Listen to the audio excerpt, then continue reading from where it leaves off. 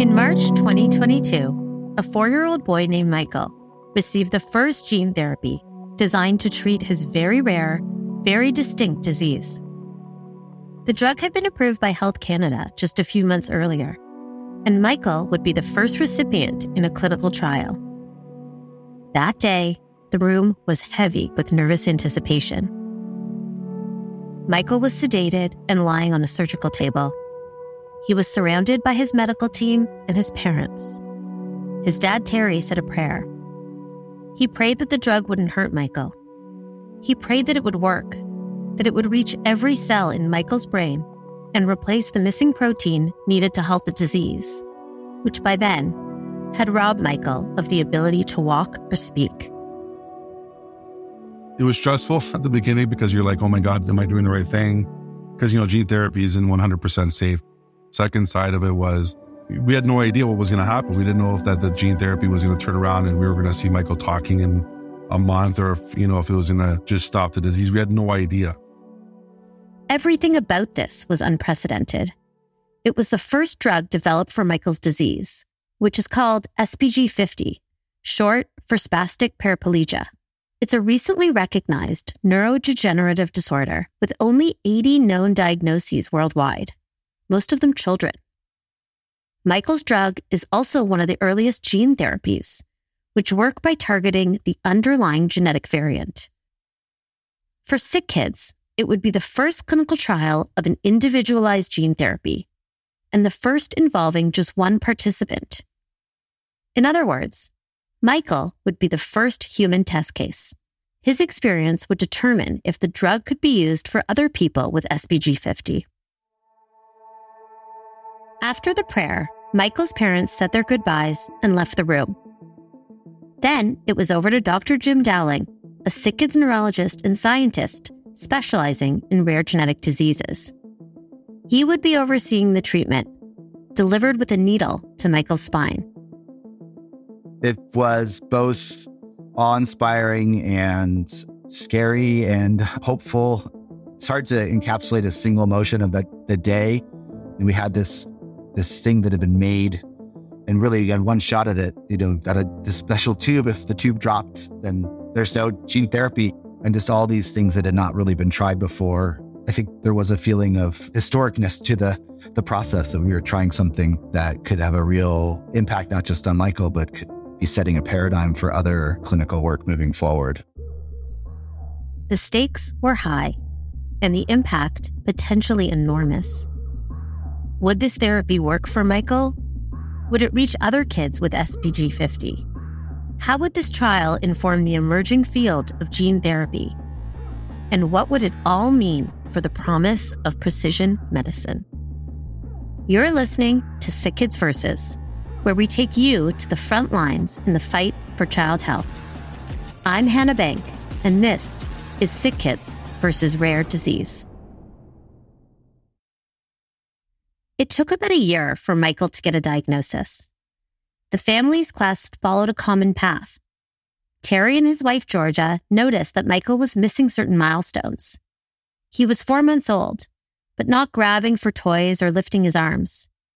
A visit to their family doctor led to a pediatrician, who referred them to SickKids to see specialists in neurology and infectious disease. When everything came up empty, they were sent to Jim's clinic for undiagnosed neurogenetic disorders. Michael's blood was analyzed using an advanced type of whole genome sequencing, which uncovered SPG50. Terry describes the disease this way. So the disease, the way it works is children become paralyzed from the waist down by the age of 10.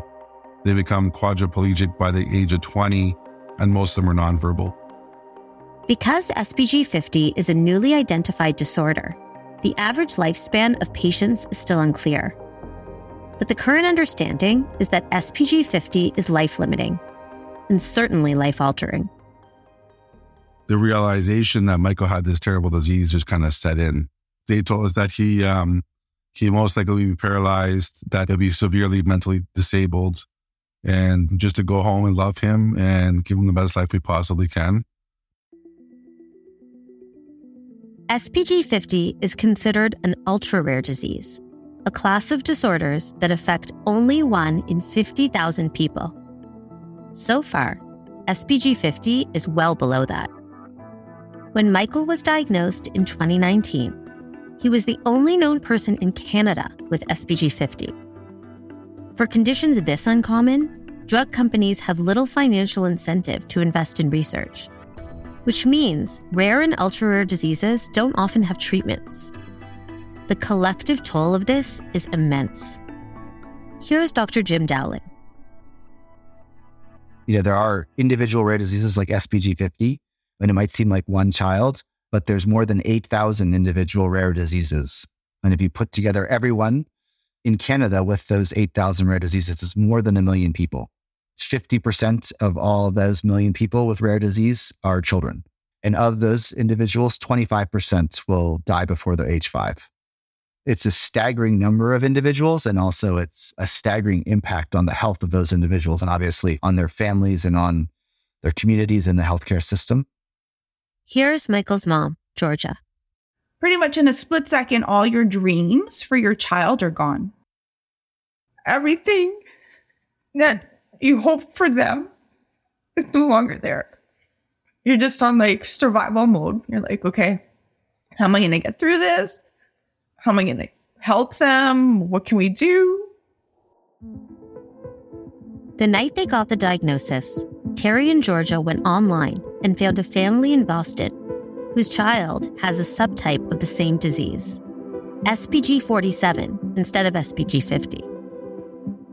They were actually working on a gene therapy for SPG 47, and they kind of told us, this is what you need to do. They were kind of guiding us over that one phone conversation. And then I just started researching like crazy over the next 2 days. I kind of just went down the rabbit hole, to be honest with you, and I read up everything I humanly could on gene therapy. What happens next could be its own podcast episode, or an entire series. Terry and Georgia decided to go at it alone. If no drug existed for SPG 50, then they would raise the money and get one made. When Terry wasn't working his day job as a managing director at a large bank, he would spend every waking moment finding a cure for Michael.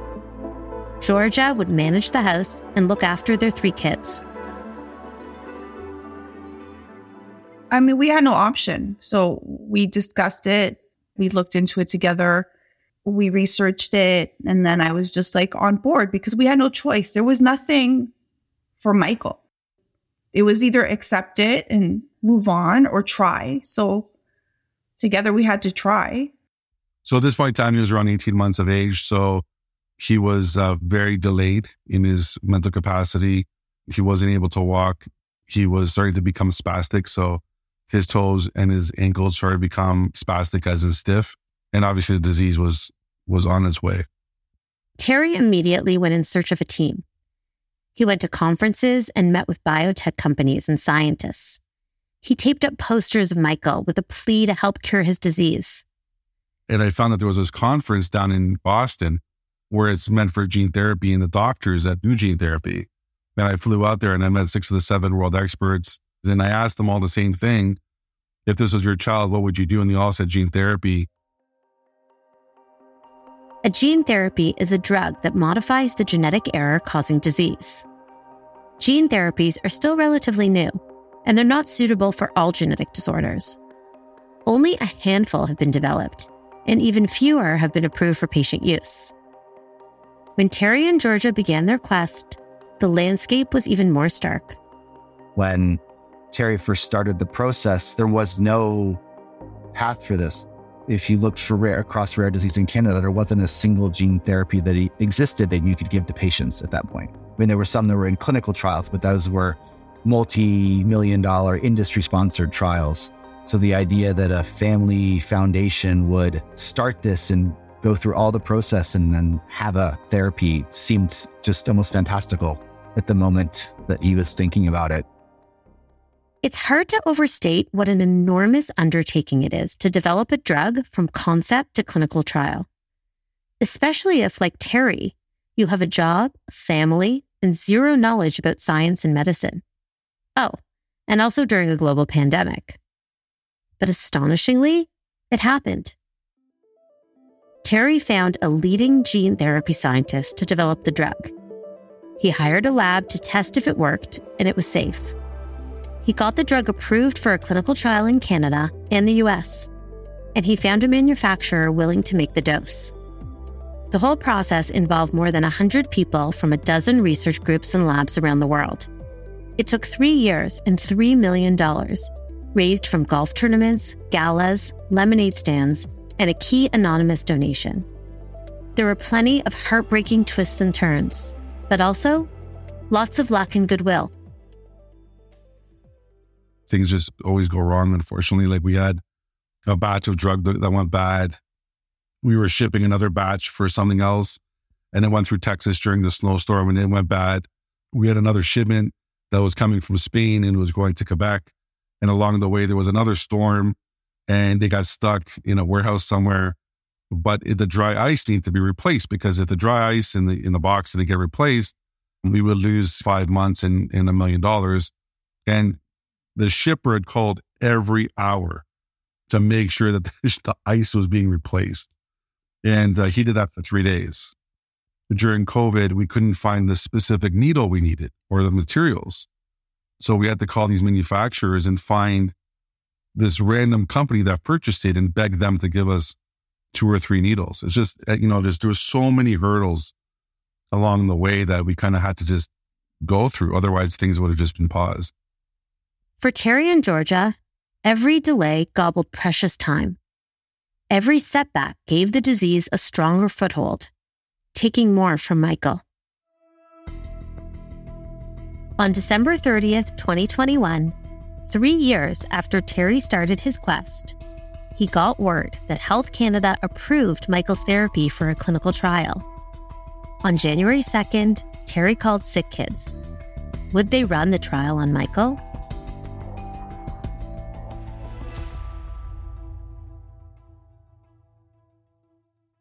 The last time Jim and Terry had spoken was when Jim had diagnosed Michael with SPG 50. 3 years later, Jim was astounded to hear that Terry had developed a gene therapy for Michael. I was very excited to see where he had progressed, and my immediate thought was, okay, well, we have to see how we can make this happen for him. But I think probably there was some good, healthy skepticism to look at this and say, okay, is this actually feasible? Can we really do this?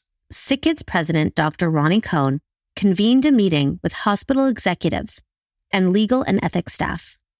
They were joined by leaders of SickKids' new Precision Child Health Group, whose core mission is to advance a monumental new approach to medicine that aims to customize care for each patient. Michael's therapy would be the ultimate precision medicine, a drug made just for his disease, a drug that targeted his precise genetic glitch. But still, there were considerations. What were the ethical and safety implications of doing a trial on one patient? Did SickKids have the expertise to do it safely? Even though the drug had been thoroughly tested in animal models, there was no guarantee that Michael wouldn't have serious side effects. In the end, all the boxes were checked, and everyone understood that the opportunity and impact were too important, not just for Michael, but other rare disease patients. This represented a totally new avenue of thinking about things. Doing a single patient gene therapy was really not something that had been widely attempted before. And so I think we felt this was an opportunity to be at that forefront of an emerging technology that we all think is going to be extremely important.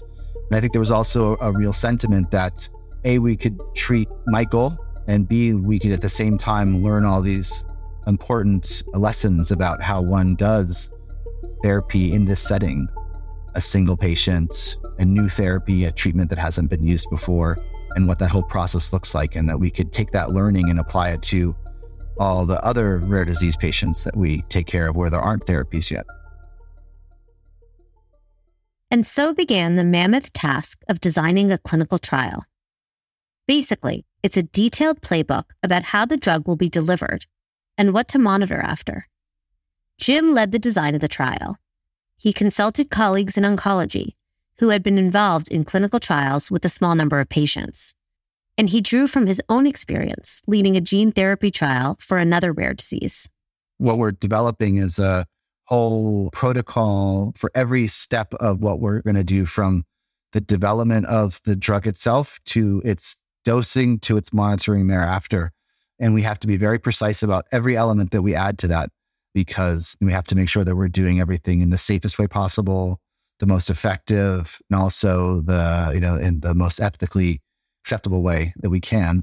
I mean, just to give an example, like the trial manual itself is 100 or 150 pages, and we have to put all that together just to treat and monitor for this one therapy. For Michael's drug, the corrected gene was packaged in a benign virus. If all went well, the virus would infect Michael's brain cells and release the genetic instructions to produce the missing protein. It was a single, very high dose. And once it was delivered, there was no turning back. So with gene therapy, you get the therapy and basically that's it. There's no additional dosing. The thought is that the therapy will be very long lasting. May not last for a lifetime, but will last for several years. That element of things is completely different, because the idea often with the single patient trials is that you would start a medicine and then you might stop it and see how things are going. Or if side effects started developing, you would stop the medicine. So here that's not an option. The procedure took 2 hours, and Michael went home the next morning. He would return to SickKids every week for the first month, a critical period for monitoring. We know from other gene therapy studies that the immune system can attack the gene therapy product. That happens in the first couple of weeks after the therapy's given. So we obviously monitored extremely closely in the beginning.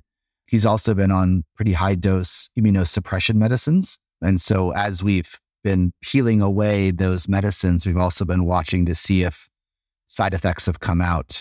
And there's a little bit of, what would a side effect look like? And again, because there haven't been that many individuals who've ever received gene therapy through their spinal fluid, certainly none at the dose that he's received it, there is a little bit of not having to predict what we might see without actually knowing. So putting a broad net on what we're watching. Of course, everyone is also watching for changes in Michael's disease progression. But these aren't clear or immediate. We do know that it does take some time for the therapy to actually start working. And so it takes a couple of weeks until the gene therapy starts making the RNA and the protein that's needed to replace that. And then you can imagine it might take some time until the new protein's there that is actually doing the function it's supposed to. And then maybe some more time for that to improve the function of the neurons of the brain cells. And then that might take some more time to then actually change function. It seems unlikely that the gene therapy will reverse the effects of Michael's progressive disease. But the hope is that the drug will slow it down, that it will preserve and maybe improve the function of his body and mind. It may take a year or two to see these changes. Of course, we're really hoping that it's going to make things better for Michael. And this is a relentlessly progressive condition. And if progression could be halted and Michael's able to continue to do the things that he's able to do now in terms of, being really amazingly interactive, and he can do some standing, he's able to work with electronic devices, and if you've met him, he's a very joyful child. And to see that preserved in and of itself, I think would be really a major achievement for the therapy. After this quick break, I'll speak with Terry and Jim about how Michael's doing and how SickKids is learning from his experience. SickKids breakthroughs are only possible with the incredible support of our donors. That's why we're proud to recognize CIBC as the premier partner of the SickKids Versus podcast. The bank and its team members care about making a difference. CIBC has championed SickKids for over 30 years and is the largest corporate supporter of the SickKids Cancer Sequencing Program. CIBC also generously supports SickKids through CIBC Miracle Day and an active employee giving and volunteer program.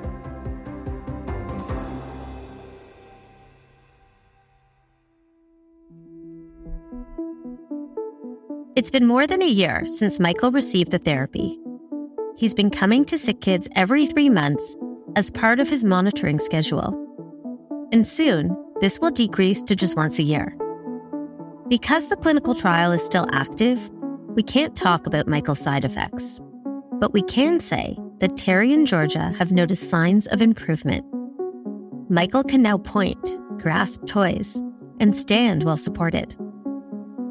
The SPG50 clinical trial has expanded to 2 more patients, both in the US. The goal is to dose 10 patients. Terry hopes this data will be compelling enough to convince the American Federal Drug Administration to bring the therapy to market.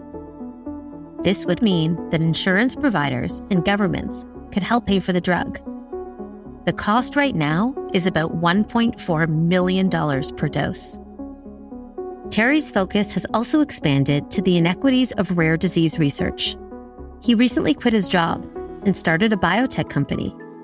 Using lessons learned from SPG50, he aims to develop gene therapies for 5 other rare diseases. The ultimate goal is to smooth the path for other families so they don't have to go through what he did. We need to think outside the box. There's things that can be done to give these kids a better life, and we need to do it. And it can't be just, one family at a time. It needs to be, government funding to change their lives. In March 2023, the Canadian government announced new funding for rare diseases for better access to screening and drugs. It's an important acknowledgement of the barriers faced by patients and families. But with so few treatments available, investing in drug development is vital. To that end, Jim is working with colleagues to expand the scope of the neurogenetic clinic. They want to rapidly diagnose patients and develop gene therapies to cure them. For Jim and the SickKids team, Terry's efforts have inspired new urgency and understanding about what is possible for rare disease treatments. What we've learned with Michael is the power of an early diagnosis with broad-based genetic testing, the idea of figuring out what type of therapy would be the most effective for the individual's type of genetic disease, and then the pathway of how to rapidly develop it and implement it, and what's needed to be in place and how one monitors it both from safety and effectiveness are all lessons that we're learning, including also as well, how we interact with regulators and with ethics and how the whole process needs to go. Beyond the potential impact on Michael and other children, the SPG50 gene therapy trial is a critical stepping stone to develop other gene therapies. And these pursuits, no matter how they turn out, build a path toward a new paradigm of precision medicine. Supporting the development of a therapy for one child is likely to lead to our ability at SickKids to start developing a therapy for 100 children and then 1,000 children. And then, ultimately, my dream is that we're making individualized therapies for every child with rare disease. As we learn the lessons from rare and ultra rare disease, that's going to teach us how we can treat everybody in this individualized, precise way. From SickKids Foundation, this is SickKids Versus. Thanks for listening. If you want to support work like this, visit sickkidsfoundation.com/podcast to donate. And if you like this podcast, please subscribe and rate us on Spotify, Apple, or Google Podcasts, or wherever you listen to SickKids Versus. SickKids Versus is produced by me, Hannah Bank, Jasmine Budak, Kate Daly, Emily Holland, Neil Parmar, and Jillian Savigny. This episode was written by Jasmine Budak. Sound design and editing by Quill. Production support by Aisha Barania. For behind-the-scenes extras and show notes, visit sickkidsfoundation.com/podcast.